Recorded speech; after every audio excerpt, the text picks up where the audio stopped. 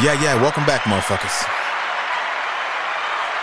This is episode 90. We are 10 episodes away from that big 100. Oh, brand new LCP. That's a massive milestone, man, especially for me, man. Starting this podcast, like never in a million years did I think I would reach 100 episodes. I mean, the amount of dedication, the commitment, alongside balancing, you know, quote unquote, my normal life. Like I do shit, I work, I have a son, I do so much things outside of the podcast. So to be closing in on 100, one more time. I got to clap it up. God damn. But have a great episode lined up today, man. Queen E stepped in. We had a great conversation on something I believe a lot of you guys may relate to, especially in regards to reaching that milestone age of 30 years old or having a college degree, whether it be a bachelor's, master's, PhD, and still feeling as if I'm 30, I'm 31, 32, and I am still not yet at the place in my life where I want to be. So we spoke about that. We had a serious discussion about the versus battles that keep popping up, Jermaine Dupri versus Diddy. We also spoke about women's hygiene and at what age do women learn to properly clean themselves. And so stay tuned for this conversation and much, much more. But as always, man, you guys can support. My IG is Lunchroom Chatter Pod. My Cash App is $NYC Stories 718. You guys can click the link in any episode description. You guys can sign up to become a monthly supporter. Lunchroom Chatter Plus is exclusively on Apple Podcasts, where you can get Lunchroom Plus, you can get bonus episodes, bonus content. So stay tuned in for that, man. Like I said, man, I make these episodes free. I make these episodes by myself. I fund myself. This is black owned. We independent. I do all this shit by myself, man. So thank you guys also for listening to Surviving Trauma. It was a 4-part series where I spoke about, just domestic violence and ways in which you guys can possibly and hopefully step back from those situations and begin to have a healthier life in regards to being in a healthy relationship. So as always, man, thank you guys for tuning in.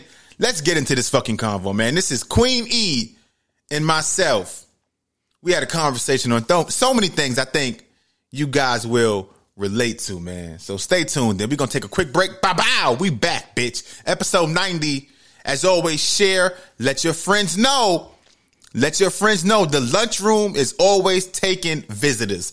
If they want to be more than a visitor, they want to step in. They want to become family. They want to really, become one with the conversations. Tell them motherfuckers to strap on their seatbelt. And we out.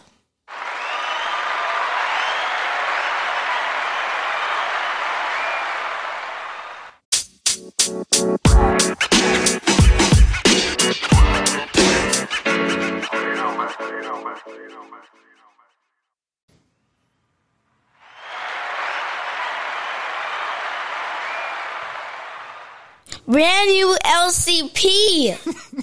Why you laugh when I hit the button? Now, the other day, man, I believe I stumbled into a nice topic where I asked the question about, are you happy with where your life is at right now in your 30s? Are you,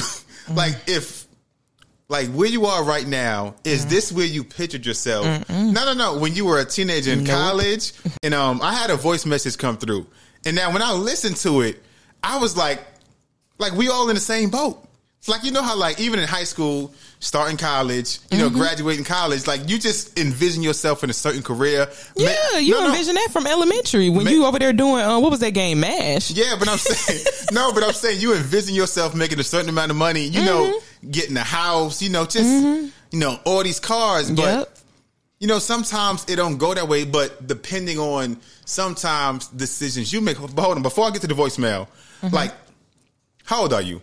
I'm 31. Okay, so at 31 years old right now. Jesus. No, at 31, 31 is not old. Don't do that. I know, but dang. Okay, but at 31 years old right now, the point you are in your life right now, is this where you envisioned yourself when you were a freshman in college? Absolutely not. So I guess at this point, like when you're, okay, let's take it back to when you were 23, 24.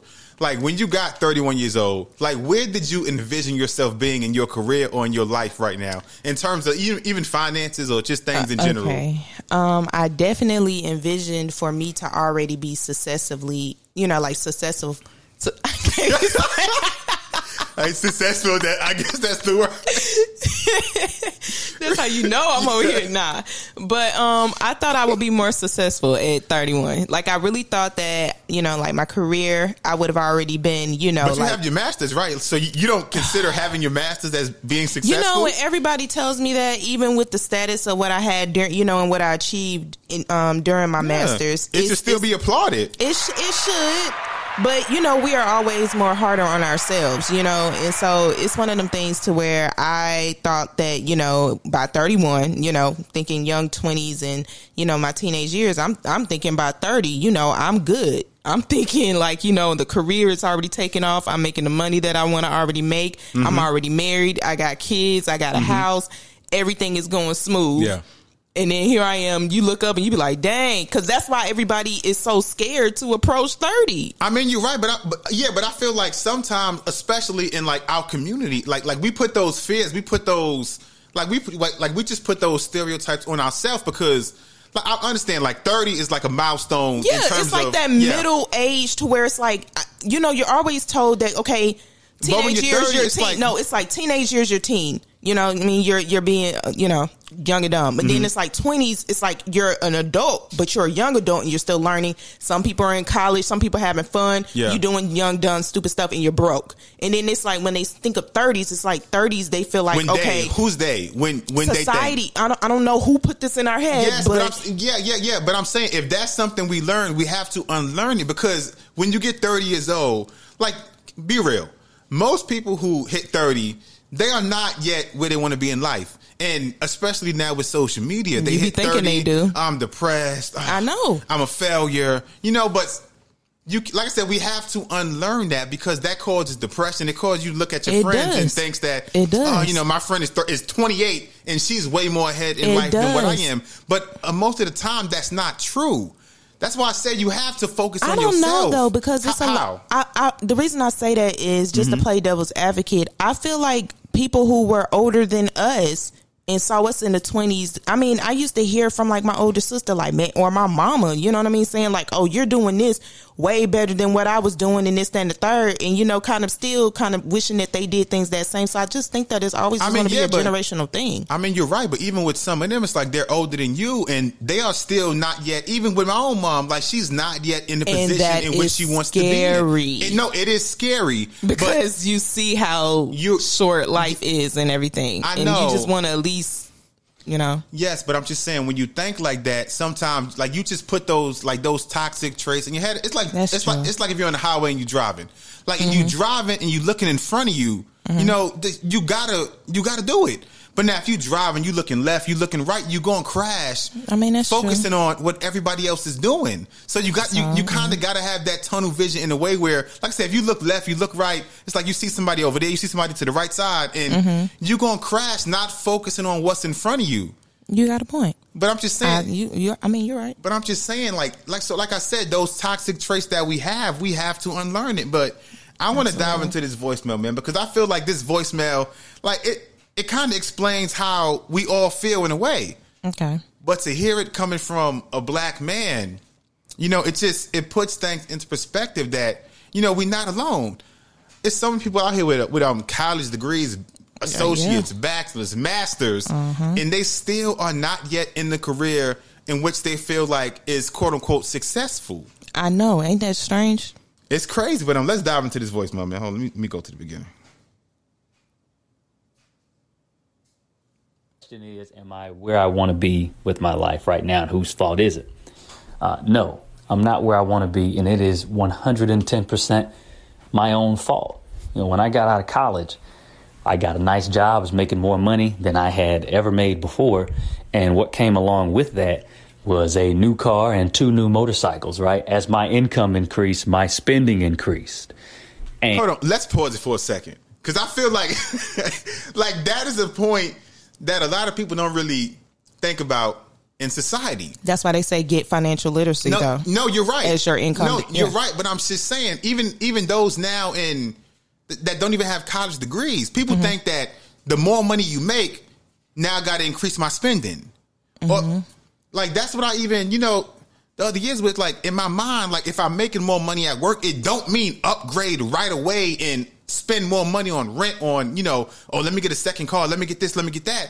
It's okay to have increased, financial capabilities, but it don't mean you got to increase your level of spending to match that, because then you offsetting the extra money that you're making. You're absolutely correct. And I think that's where, financial literacy and learning about ways to, that's why some people, when they do make that amount of money, they think about putting it in places where it can double up and, eventually last a long time, I mean, because we see so many celebrities, like, let's keep it real. Like, most rappers, like, they come from the inner cities. They come from these poor communities. And it's like the height of their career, they're making tons of money. They overspend. They buy this, they buy that. They buy 4 houses. And everybody you in can crew. you can only live in one house. And then when your career is not hot no more and the money dries up, it's back to nowhere. And it's between that, people not really telling, like I say, we're not taught financial literacy at all, and what to do with our money and how to make it last and how to retire. Rich in a sense. We're what not can we do that. to change that? We have to learn it and actually teach others. That's I honestly feel like if our community, in our sense, we was taught about money. Let's be real. We a lot of us was taught or saw growing up the struggle in regards to people and how important money was. Yeah. And so when you finally get it, it's like, nobody oh my says God. It's very important. It's very important, but it's one of them things to where if you grew up struggling or you watched your mom struggle or work all these jobs just to try to put food on the table and how important money was, when you finally get a bulk of money that you've never seen before in your lifetime, it's something where you like, well, dang, what do I do with it now? But everything you just said should be an example of why you should be smart about spending your money. You're right. But then some people, it's a lot of times where they be like, it starts off small. Oh, well, let me just buy this to kind of treat myself. I deserve it, right? Oh, okay, I like this, but dang, I could afford it. People in your ears, you got the crowd. It depends on the type of people that you're around. You know what I mean? If they're always spending, and then they're not talking about saving and stocks and bonds and trying to triple, like in regards to your income or putting it into certain communities or businesses or whatever that can, flourish in a sense. Like, if you're not around those type of people and you don't have that mind, or you didn't grow up with that mindset. That even goes back to the convo we had off mic where I said like so much information is right in our phones. It's right on our tablets. If you take the time to actually look, because I got a friend I went to high school with, and like me and him go back and forth because he lives in the Bronx and he has over, I think, about 80 to 85, just exclusive sneakers. Sometimes he spent $300-$400 on. I'm like, all the money you spent on them sneakers. Like, it's so many things you could have invested in. You could have bought a car. You could have bought it's so many things you could have. Like, come on, 80 pairs. That's a lot of sneakers. It is. I guess that's his niche. I don't want to knock his niche. I like sneakers too. No. It's nothing wrong with being a sneakerhead, but I feel like if you have kids, and you grow up and like you are not yet, like I said, where you want to be in life. That's true. Like going out spending $350, $400 on sneakers. Yeah, it's kind of counterproductive in terms of growing. Like, that's just the way I feel. But let's get back to the voicemail. That ultimately set me back so much. It's not until now. See, I'm 28 now and I have all my debt paid off. And of course, hindsight 2020, I look back on just my poor spending habits from when I was younger. And I tell you, man, if I did not have those financial hardships, I'll say financial burdens because I brought them on myself, my goals right now would look 100 times different than they currently.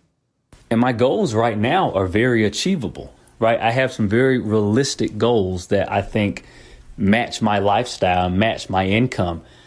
But had I had any type of financial literacy back when I was first starting to make money, there are just so many decisions that I wouldn't have made that would have set me up for, just a better future at this point in my life. Like right now, I have an account with Charles Schwab and I also have another one with Fidelity. And I talk with these guys monthly about where I want to be, when I'm 30, when I'm 40, when I'm 50. And the numbers that they throw at me, how much I need to save, how much I need to invest is just, And sometimes it'll really get underneath your skin. I know it does for me, because it just makes me realize where my own mistakes with money in my early 20s landed me going. So in closing, I'm not where I want to be in my life, and it's my own fault. But I think the first sign of maturity in life is understanding that that is okay, and I have the power to change that, right? I have the power to elevate myself, to change my financial situation, to change my living arrangements, right? But we have to be proper stewards with our money. We have to budget. We have to save. We have to say no to girls' trips and mimosas from time to time, right?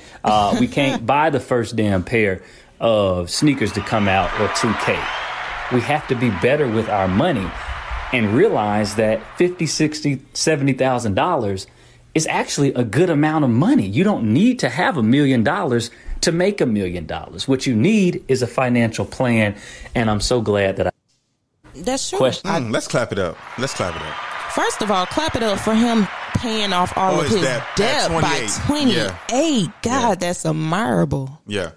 I mean, but like he just said, like, to me, like, one of the most important things out of what he said is that I'm not where I want to be, and it is 100% my fault. Like, I feel like a lot of people can't admit that. It's like they blame, society, the college, this, my family.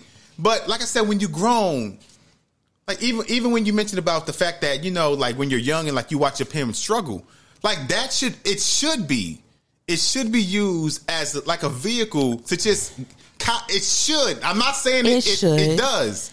I guess I'm conflicted on that. Conflicted how? So you think that if you watch your mom or dad struggle, that you grow up and that person can't use what happened as a way to better themselves in their life? Yeah, well, maturity. Yes, yeah. I do. It's one of those things to where I like to use myself as an example when he was talking about like how in early 20s you do the most dumbest things. Explain it. Let me know. Because, okay, so... What's the dumbest thing you bought? Not even just the dumbest thing that Michael I bought. Kors boots? What? No. It wasn't even any of that. It was something as stupid as me having a full ride scholarship. To what? To where? To school. I was full ride scholarship. Okay, clap it up for the full ride. It was for, you know, marching band, whatever the case may be, you know, and everything paid for, right? All everything, the tuition, room and board. I didn't have to pay a dime.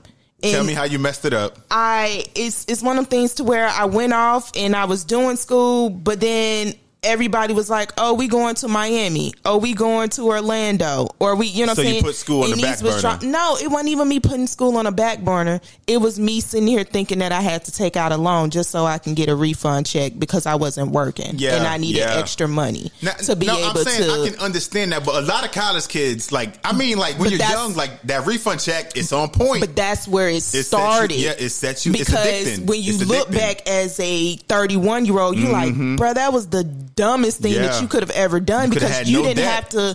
You didn't even have to, you know what I mean? And so with me thinking, it's just a little bit at this time, just so I can get this refund check. Oh, we going to Disneyland? Okay, where we going? Oh, we going to Miami? Oh, like, you know, like just them rides, you know, them college rides where you just hop in the car and you just go. And it's one of the things to where it was like at that time, unfortunately, I didn't have the financial literacy at that point, and then my mom wasn't helping either. She did not have and she will account for it, you know, now. But did you learn it when you were younger, or you just because she still wasn't spending? She wasn't financial, you know, like in regards to she had bad habits, I guess, when it comes to spending. She definitely, because I was asking her, I'm like, "Mom, I need some money," and then I was like, but then I mentioned something about a refund, and she was like, "Well, try the little, you know, encouraging in the sense to where it was like, because she didn't have the money." My mom too. She kind of Parent Plus loan and stuff like that, to where it did impact it, because it was like, well, you can use that. You ain't got to worry about that right now. I mean, but to be fair, like at the time, it is helpful. It was. It's very helpful. I don't regret them decisions at all. But you know, me moving, with me being out in LA and still trying to, you know, okay, I gotta pay to live out there. I'm in school. Okay, let me take out the loan and pay for it. Cali do cost a lot, so it's one of them things to where you think back, and it's just some as small decisions like that, and how big the increase of the loans that you was taking out, and then you look up and you be like, whew. Was them degrees worth all of that? You know what I mean? Was it worth it? I mean, I'm still in school. Yeah. I mean, yeah. So it's still undecided at this point. Yeah. So it's just one of them things to where it's like you do realize the dumb mistakes that you made in your 20s. Yeah. And that was due to not being financially literate about anything dealing with money. I guess so. So learning from that, like, do you take the steps now to educate yourself on better spending habits, or do you just still, just expect the knowledge just to fly in your head? I actually, it's a lot of things that I have looked into and also like reading upon different articles and stuff like that regarding how to increase, if I make six figures, it's not going to make a difference if I have bad spending habits. Yeah, it's not, exactly. I'm not going to feel that six figures. And so my goal is to get there, but then it's like I want to make sure that I stay there in a sense, and then it also, pass it along to the next, like my child in a sense. I mean, because going back to what he says, 70,000, like that can be a lot. It is a lot. No. I'm saying if you spend it well, yes, it can. It can. But you got to understand, if you make 70, 80,000, it don't mean go above your means. Yeah, it don't mean buy yet, whatever like that. In that sense, it's just one of them things to where you have to realize what's important. What is the goals that you're trying to do? Some people be over here like, yo, my goal, and I be watching YouTube, different YouTube families and stuff. Like it's a black family on there, and they was like, their goal was to retire early. Yeah, like they ain't want to work no more. And I was like, and then I mean that can be a goal, but is it realistic for you? But that's the thing. They were sitting there breaking it down to what it was of what they wanted to achieve and how they achieved it, and eventually they did get there in documentary. And it was an older black couple, of course, with kids, and they just was stating how. But even with that, you got to be careful. Everybody's life path is different. So like, don't look at them. Oh, they're 45, 50, and they're retired. No. Right. Everybody's path is different. Everybody's path is different because a lot of them, they didn't have student loan debt and stuff. So that's what I'm saying. It's different walks in life, but that it just shows that they took it upon themselves. Just hearing those stories and getting it's motivational, but you got to be careful too at the same time. You do, and I just feel like it's one of the things. Like I say, in the beginning, we were not taught financial literacy at all. Like in high school, it was nothing that was discussed. It's just kind of like, okay, graduate. Oh, okay. Oh, y'all got, and then they be flocks on college campuses trying to get you to get them student loans. But after college, you kind of just on your own. It's like you free now.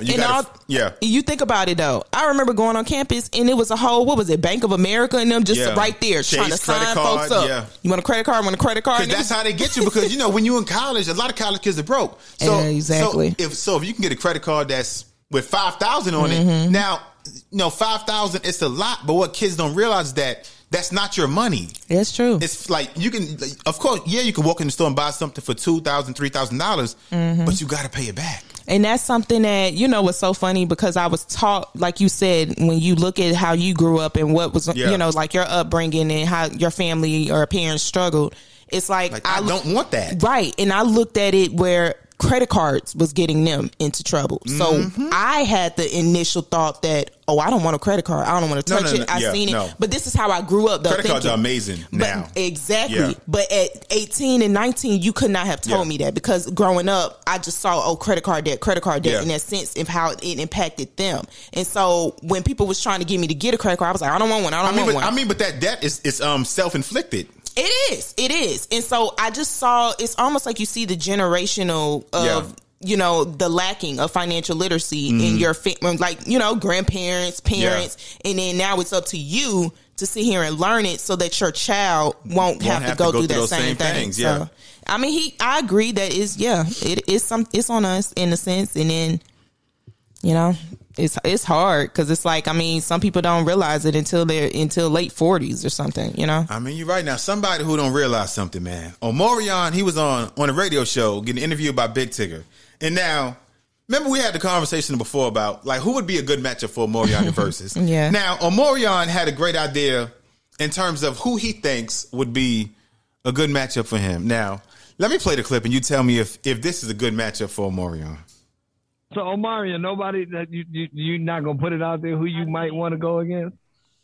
Like I said, it's only a few people. I mean, people have been throwing around some names. I know some names at you. Okay, Ray go J, ahead. Maybe Ray J. I mean, he did everything. Come on now. What about Chris Brown? Got to go with CB. What about I mean, we could throw a little group in there, maybe Pretty Ricky. How you gonna go against all the Pretty Rickies? Now hold on. Now with the Samsung I thought that clip was longer, but he said that he thinks Omarion will be, not Omarion, that Chris Brown will be a good matchup for him. Now, I'm going to say this right now. If it's Omarion versus Chris Brown, it's probably going to be either 19-1 or 18-2 for Chris Brown. Now, hold up. Let me think for a second. Now, are you saying that Chris Brown would win that match? That's yeah. It's not even fair. I know. Okay, I was just making sure that we was going to say. I mean, but now to be fair too, like I don't want to just dismiss Omarion because I feel like he has a lot of hits. Wait, what was his hit solo? He had that started. No, yeah, but he had Icebox. Yeah, remember the Icebox? Yeah, Touch. Okay, hold on. He got some sleeper hits then. I'm telling you. No. I'm not sleeping on Omarion at all. But do he got a 20? Man, he better add B2K up in that thing. Yeah, but he was the lead singer anyway. Yeah, but okay. So what were the hit songs of B2K? Bump, bump, bump. What we had? Their first one. Bump, bump, bump. What do girls want? What was the song? What do girls want? That's not. I don't consider. What was the name of that song? What do girls want? That was a hit. Okay, so what was the song with Diddy? Was that Bump, Bump, Bump? Yeah, it was. And what else? That's it? They had that R. Kelly one. Oh, he got Supposed to Be. Remember that song with R. Kelly when it was like how it go? Because I can't. They play performed it at the Chillin' in My Home. It's about that. What's the name of that song? I wish I could play it, but it's contractual. I can't play that. I know. Damn. But it was something with R. Kelly that they performed at like the BET Awards, and it was all like swinging out in the damn air and stuff. Like it was hot though. Okay, but let's take out Chris Brown. Like, who was the good matchup for Omarion? Like off the top of your head, I don't know because we had this conversation off mic. Now Neo, like Neo's too overpowered. Neo is not a good matchup for no Omarion. Absolutely not. Then he said Ray J, but nah. Like, Ray J ain't even got that many hits either. I mean, that'd be for entertainment purposes. Like Ray J got some. She got. It was some cute songs. It's one of the song, but it's not the one with Lil Kim that he had and stuff. But wait a minute. Yeah, but that's two. Okay. You can't even name 5. I can't, nah. Exactly. Yeah. So not Ray J. Pretty Ricky, that might not have been bad. How? He's by himself. Well, I mean, considering that he was in B2K, so Pretty Ricky didn't really have a solo but the whole like B2K a lead singer. Is not going to go up. Yeah, I mean, I ain't say a whole B2K because I think what was the lead singer who branched out? What was his name? Oh, Pleasure P. Yeah. You're right. I mean, but Omarion was Can't always say Sammy because he didn't have that many songs. I mean, but Omarion always had like a higher status than Pleasure Mario. P. Yeah. Can't say Mario. I mean, hold on. That many songs hold on, because now the verses everybody want to see: Jermaine Dupri versus P. Diddy. Absolutely. Now, P. Diddy said that Jermaine Dupri does not have the arm reach or the catalog to battle him, and that's a lie. No, now something that Jermaine Dupri said. He said that I am in rooms that Puff Daddy cannot get in because I write songs. I produce actual music. But I'm just saying, do you think it's fair if P. Diddy, plays songs by artists that were on his label that he, took no part in producing? No. But he's going to do it.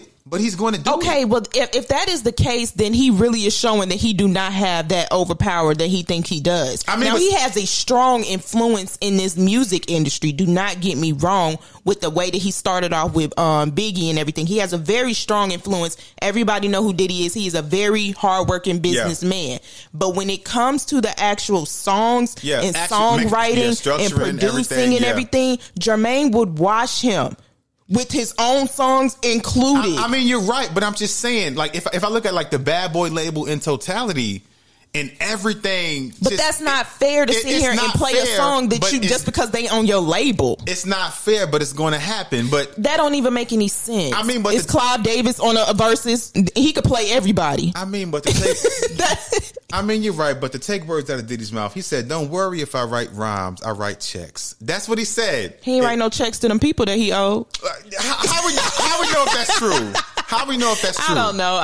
I'm making fun of it, but it's something that, like I say, I do admire I mean, like I say, the influence that Diddy has had on the industry altogether, from style to the whole, like everything, you know. I mean, because Diddy is a trendsetter. You know, he was there. You know, absolutely. I mean, the whole making a band show, like it's childhood memories in a sense. Like he's really made a lot of, you know. But I don't want him to. I gotta make sure you ain't dismissing Diddy, because Diddy not. got a catalog. Absolutely not. I mean, I'm not dismissing him at all. He's actually extremely smart in a sense. But what I'm saying is that we're talking about verses where people are battling their work. That's what they're battling, right? Whether they were singing on it or whether they produced it. They're going to do it. It's his label. It don't matter. Like, if you didn't write no songs, you didn't produce it, so therefore it should not be played. I mean, but if you do that, then what can he play? Like, don't do that. He was on songs. Yeah. But a lot of the songs he going to play is songs he not on. Like, he going to play Juicy. He going to play a lot of songs from Biggie's. It's a lot of songs he gonna play. Oh yeah. And like, but he had a hand with Biggie, so I'm not gonna dismiss him and say for him not to play it. I'm just saying that's gonna happen now. Now I kind of want to segue into something now. It's kind of left field, but I want your opinion now. Matter of fact, hold on. Before I even get to that, remember you said something earlier about kids being fat and how companies should do a better job in terms of marketing. Wait a minute. Hold on. No, you did not. No. Remember, we had the conversation off mic about kids nowadays being fat, and you said that. Why? I don't like that. Can you please say obese? Being overweight. Okay. Chubby. And you said that you feel as if companies should do a better job of marketing healthier products to kids. Mm-hmm. And my question to you was that, you know, like, how is it their job? Because if I put my mind in terms of being the head of like Kellogg's or, you know, yeah, company, but that's not what I was originally like. I was saying I make money by selling the fat stuff. I know they do, but that's not what I'm saying. I was talking about, like, where did it come from? Who was the person that said? I know, but who was the person that said, you know what? I have an idea. We're going to sit here and make a bunch of sugary stuff and cater it to kids and showcase it. Mind you, it's addicting. Right. Listen, but who idea was that? Because in all out, they could have really been like, you know what? We're going to create more healthier items, but cater it to kids. And that would have started the trend setting on, you know what I'm saying? I mean, yeah, but I feel like even if you did that, like, you know, like, for example, if a child is 5 or 6 and like they're eating like healthy stuff, like once the child tastes sugar, it's no coming back from that. But who introduced? That's what I was talking about, like the start of it. Because I feel like now it's gonna be hard to do because we kids, passed that point of all the sugary stuff is out here now. Yeah. But like we passed the point of who did it. Yeah. But I'm just trying to figure out like how is it the company's job to market healthier things to us? Because it's the parents' job, in my opinion, to introduce healthy food into the household. I absolutely agree. I do. 100% agree with that. So let's not blame the companies. I was going to say it brought back an image of, what was that, Daddy's Daycare or something like that, where they was literally in the like in Daddy's Daycare, they had a little segment of where they was trying to introduce broccoli, like make cereal or something out of broccoli and carrots or whatever. And the kids was eating it. They were eating the food until they sat there and they was like, they mentioned something about, you know, it actually being broccoli in there, and then the kids spit their whole stuff out. Like, Jordan, close the door. What you said? Keep going. We live on air. Let's go. We live. What you say? So it's one of them things to where it was like how they introduced, they sat there and they introduced like the vegetables and stuff to them, but the kids didn't know they were eating it. Mm-hmm. And they were eating it like, oh, this is good, until they sat there and said, that's vegetables. Now, this is my whole objective about that. They don't sit there and tell you how much sugar is up in that stuff. You know, they sit there and try to play, oh, it's made from real fruit. But as an adult, concentrate, which is sugar. You're right, but as an adult, as the parent, it's our job to educate ourselves. Like I said, everything is right there in your tablet, your iPad, your phone. Like I said, like everything is so accessible right now. So there's no excuse to not have knowledge on so many topics. You can don't look at memes on social media. Don't look at memes on IG as a way to guide you, because people do that too. Yeah, but I'm saying you can definitely do that like in the sense of the parent in the household could really sit here and be like, yo, that food's bad for you in a sense. I guess it depends, because you got to go about it with, if families are planning to introduce their families to, you know, healthier eating styles or whatever, and starting them as young, very young. A lot of kids are broke though. Like a lot of kids don't eat, like they eat whatever you bring in the house. Right. And so that's what I'm saying. You can do that, but you also have to educate them about the types of food that they're eating, not just putting the plate in front of them and be like, eat, because at the end of the day, when they go off to school, when they go off, you know what I'm saying? They're going to eat what they want to eat. They're going to eat what they want to eat. They got friends over here with hot Cheetos sitting right next to them. I mean, you're right, but like in situations like that, we can't control it. Like, right, like if but your child go to school, but in a sense, you can still educate them, like as they get older, you know, like really be raw with them about, all right, this is what happens in regards to what you eat and this type of stuff. This gonna make you fat. And then not even just fat, just sitting there. I mean, you see all these documentaries and stuff that they got out there. I mean, the older ones, you can sit there and have them sit down and watch that stuff and see how it really do impact them. And a lot of them do, you know, some kids really be, you know, might be thinking like, okay, this is really bad for me. I ain't trying to eat all of that. You know, I'm used to eating this or whatever the case may be. But, you know, like you said, I mean, they're not going to forever be in our house. I mean, unless you homeschooling them and everywhere with them, in a sense. Like, they're not, because like I said, like when I was 15, 16, 17 years old, like I was kind of overweight. I was kind of, you know, quote unquote, doctor, you know, called me obese, because every day my mother came home from work, she had McDonald's, she had chicken, she had Popeye, she had, you know, like Kennedy Fried, like everything was just greasy food, because, you know, as a single mom of 3 kids, like working, you know, 11, 12 hours and coming home having to cook is tough sometimes. Yeah. So instead of doing that, she replaced cooking with fast food, Chinese food, and we got fat. But at that time, the only thing we ate was what she brought home, because we were broke kids. Yeah. But had she brought home broccoli, something healthier, we would have ate it, because we had no choice. We was a sugar home. If I had candy, to define donuts, we was one cupcakes. of the ones to where my mom, like you say, single mom. Yeah, she was working all the time. However, she did cook. Now, her and my grandma did cook. You know, whatever. Cook what? Like healthy food, or like, you know, baby back slabbed ribs, like. Because you can cook, but is it healthy? I mean, it was like greens chicken and stuff. Might had a little turkey necks or smoke. I mean, back then, you know, we didn't really necessarily know the healthier routes of it. But I mean, they cooked cornbread, and it might not have been the healthiest, but it was like passed down, you know, generations of, you know, healthy soul food type of cooking. Now, I'm not gonna sit here and say that they were actually being healthy about, you know, what they were putting in it. Yeah. But she did make meals versus, you know, buying like KFC and stuff. But the issue is that when she went home, and it's me and my older sister, my sister ain't know how to cook.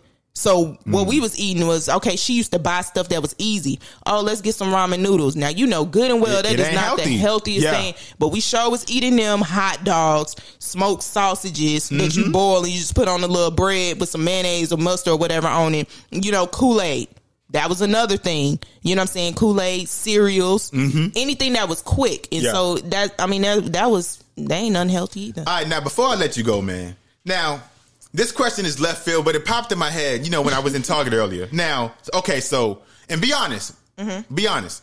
Like, what do you think about women who just pee and get up and don't wipe? Wait, what? Whoa. No. It popped in my head. Ooh, that was left. No, because I throw back to when I was working in college. Like, my job in college was, I got hired as a custodian. And, like, one of the things I hated the most was cleaning the woman's bathroom. Like, when it came to the men's bathroom, like out the offices, I was happy.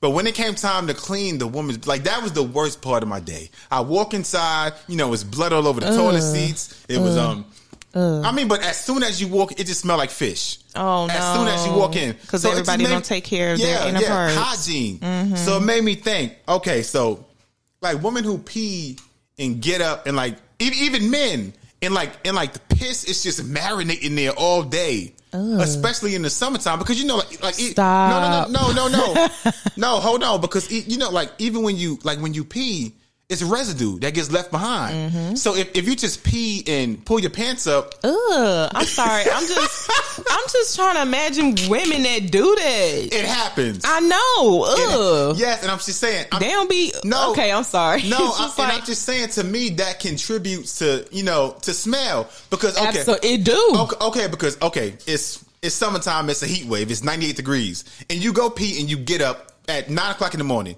and now Like that pee, the residue, it's marinating in 90-degree weather to 4 o'clock. Yeah. So hold on. So what do you think about that? Let's get straight to it. It's nasty. I don't know no other word to say that, and it's unfortunate that they didn't have a parent to teach them. I mean, because those ways when they were younger, because it made me think about hygiene, especially amongst women, because I just thought back to that time, and that was the worst. It is the worst times in my day. And one thing that my mother, and as women who's listening, like, how do you learn it? Because your mother tells you that when you start around that age, when is it like a your real cycle conversation, comes like on, a blunt conversation? Yes, and she like, yo, you gonna bleed? It's time to. Well, it threw me off guard, but she had what, the convo or the blood? I mean, it threw me off guard. I didn't know what was going on. My mama had to talk though, but she, at that particular moment, she sat there and explained to me the importance of hygiene. You know what I mean? And not saying that she's beforehand. Yeah. That talk was of course, wiping your butt. That was taught that when you was a kid. Especially, but when you start your, like how you mentioned, you were seeing blood and whatever on the side of the seats. I'm spraying down the seats with Clorox and everything. When you bring that into the mix, that is another sit down conversation that you need to have with your young girls, because you teach them, okay, you don't just leave it out in a sense when you're out in the public restrooms or anything. You have tissue sitting there. You put it in the cover. You wrap it up. Then you throw it away. Don't just leave the stuff just sitting out there for the next person to see that. Yeah. And so that's some things that unfortunately some women wasn't taught that. To wrap it up in a sense. No, so seriously, some women were not taught that, because I've been in homes or I've been around people and I just be like, bruh, there is no way in the world. In the corner, blood up. Yeah, and don't it's do nasty. That. Yeah, wrap that up. And nobody wants to see it. And so it's something that, like I say, that women, you should have that talk. These should be talks twice. Yeah, in a young girl's life when they're younger, and you're potty training them how to wipe properly, and also teaching, and constantly teaching them. And please don't use tissue and have like the little lint balls. Like, use wipe. Yeah. But it's something that it teaches them. Like you teach them young how to properly wipe, and then the same thing when you teach them a young girl about when that time comes. Yeah, but like I said, I just had to get your opinion on that. But we're gonna take a quick break. I'm gonna come back, close out the show, man. Brand new LCP.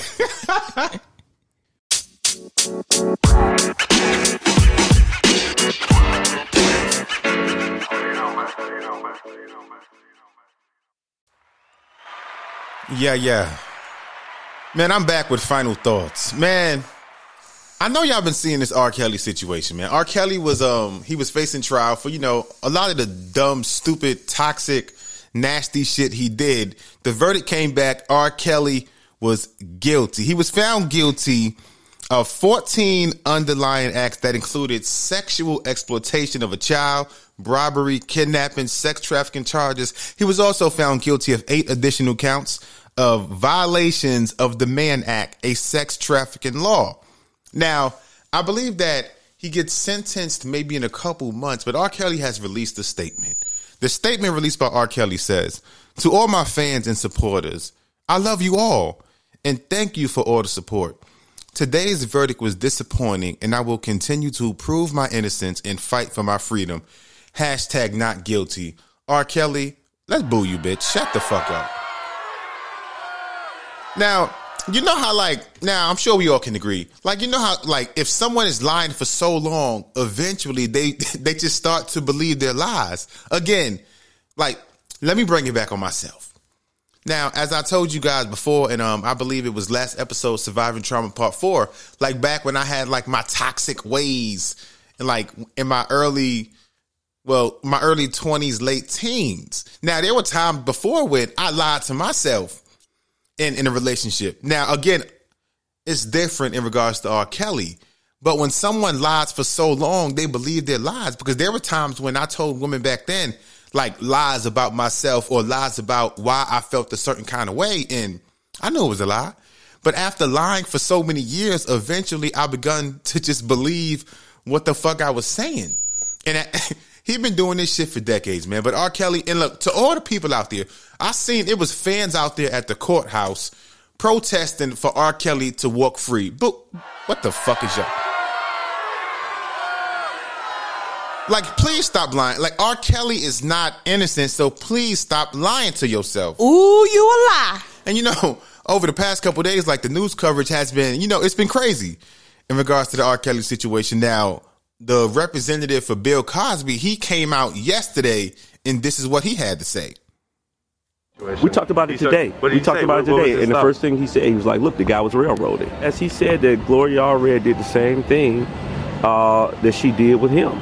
You parade women out and you stir up the public sentiment to go against him.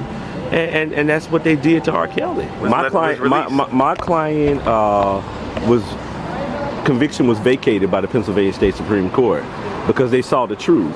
And let's stop it right there. Now, Bill Cosby, like his case was vacated, but not because they saw the truth. It was vacated because as the documents have come out, I know a lot of you motherfuckers don't read documents, but the documents came out and said that, this was about maybe 20 years back when Bill Cosby went in court and he admitted to some of the things he was accused of.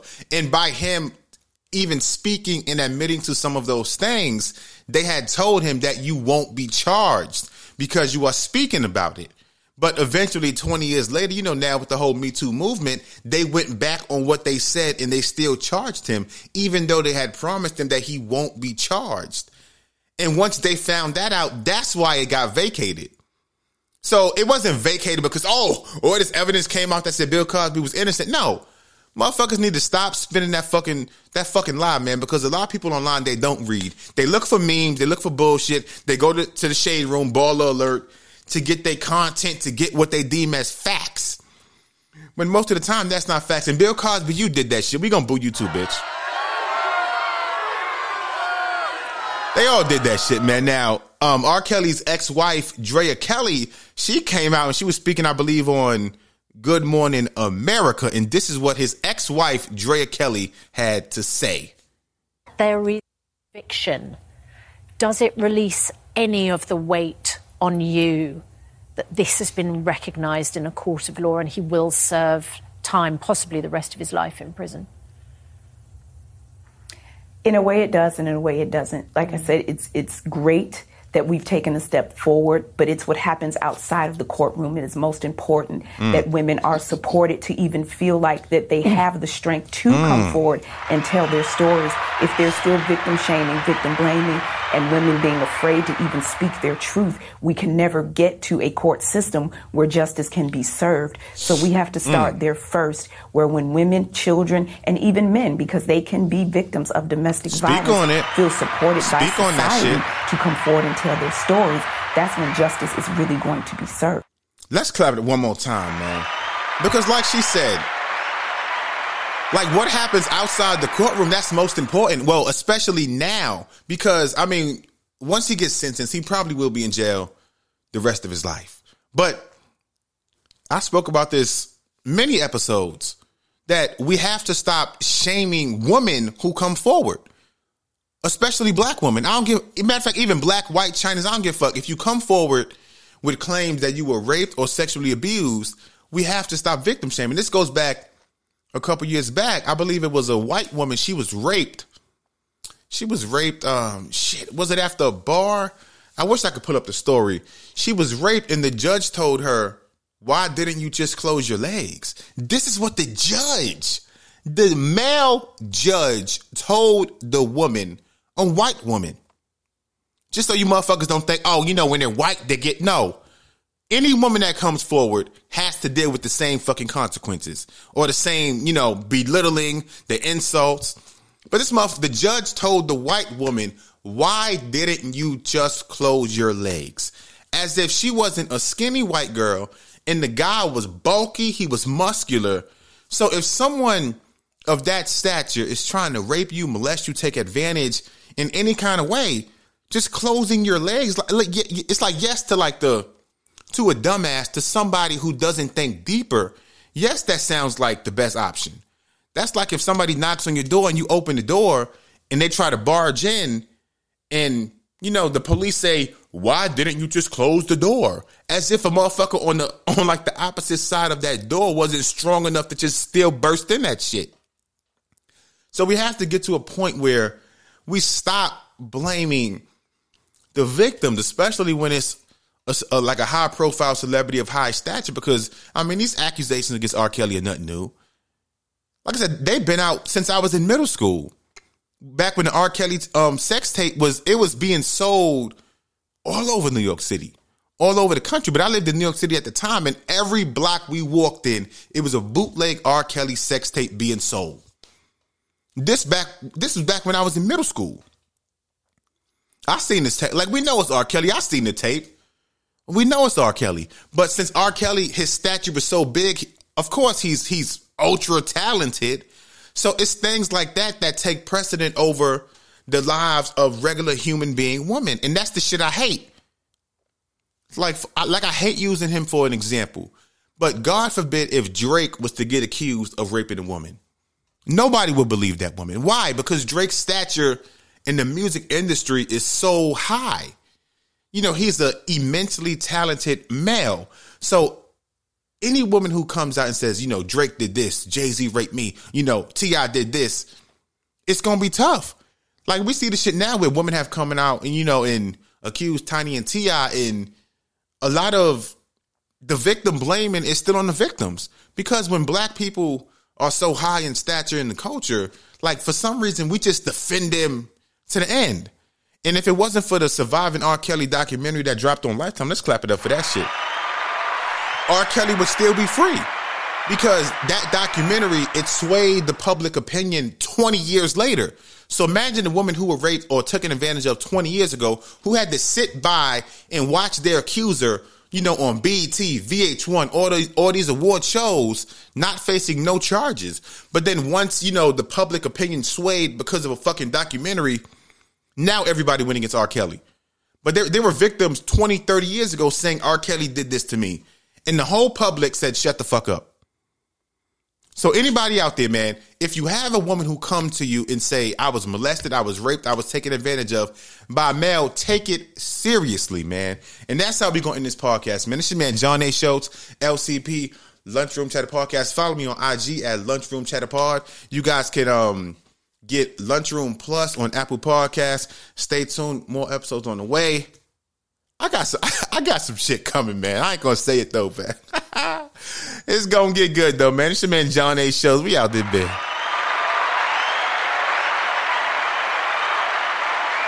Brand new LCP.